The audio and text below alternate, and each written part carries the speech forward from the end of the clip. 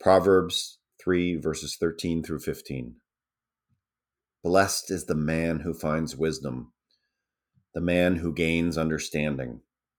For she is more profitable than silver and yields better returns than gold. She is more precious than rubies. Nothing you desire can compare with her. I think it's interesting that the wisdom is in the feminine. It's a she. I think that's just a something to comment in passing, because it stops me, not for any other reason, that it's almost like a tense or a gender change right there in the middle, because it says, "Blessed is the man who finds wisdom." But I don't know if that has any significance at all. What I wrote, though, is those who claim to possess special insider knowledge, that's in quotes, of the mind of God are actually putting themselves in opposition to the will of God. Rather than walk in step with God, they end up getting out in front of him and then losing their way by wandering off into dangerous places with many blindly following behind. And I'm actually kind of referring to leaders in the church who have walked away from the truth of Scripture for some other type of knowledge. Maybe Scripture is not, maybe it's too old for us moderns, or maybe it's not complete enough, or maybe it's not compassionate enough. On and on and on. But the world is filled with churches that are preaching all kinds of things that are much more of the world than they are of Christ or of God.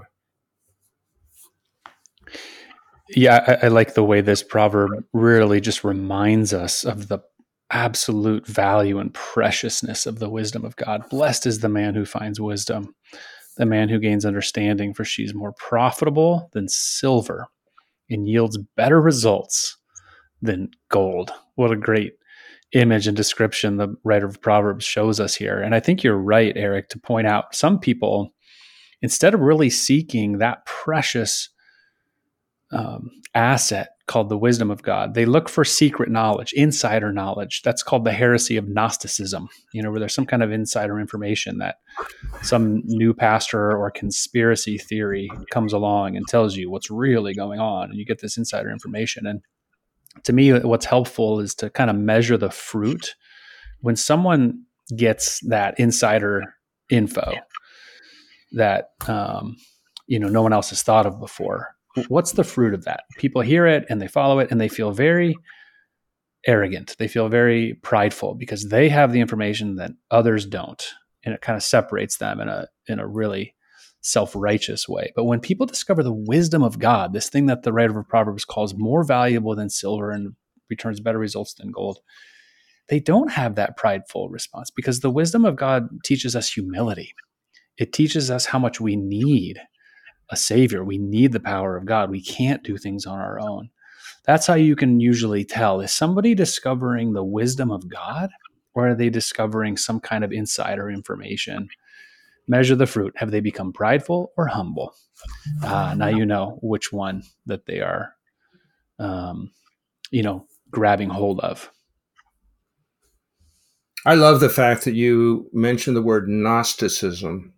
It's another way of saying to know. Yep. And then I wrote it down as you were speaking because I know something about it, but I think I have two thoughts that are actually very compatible.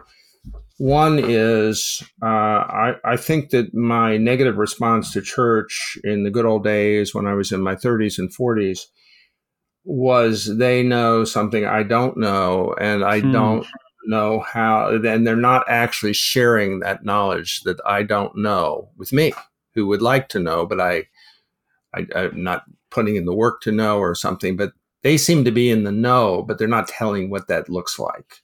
Then there's another account in the Bible, going back to the 3rd chapter of Genesis. Maybe Satan was the first Gnostic,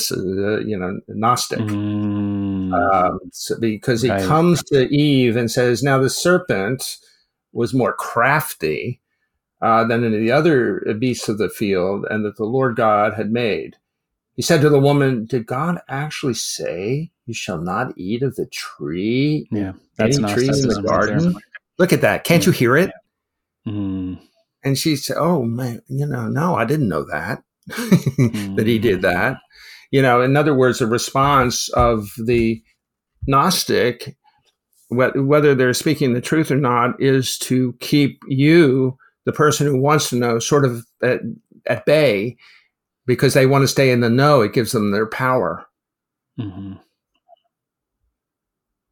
So give us, Lord, give us this precious gift. Give us your wisdom.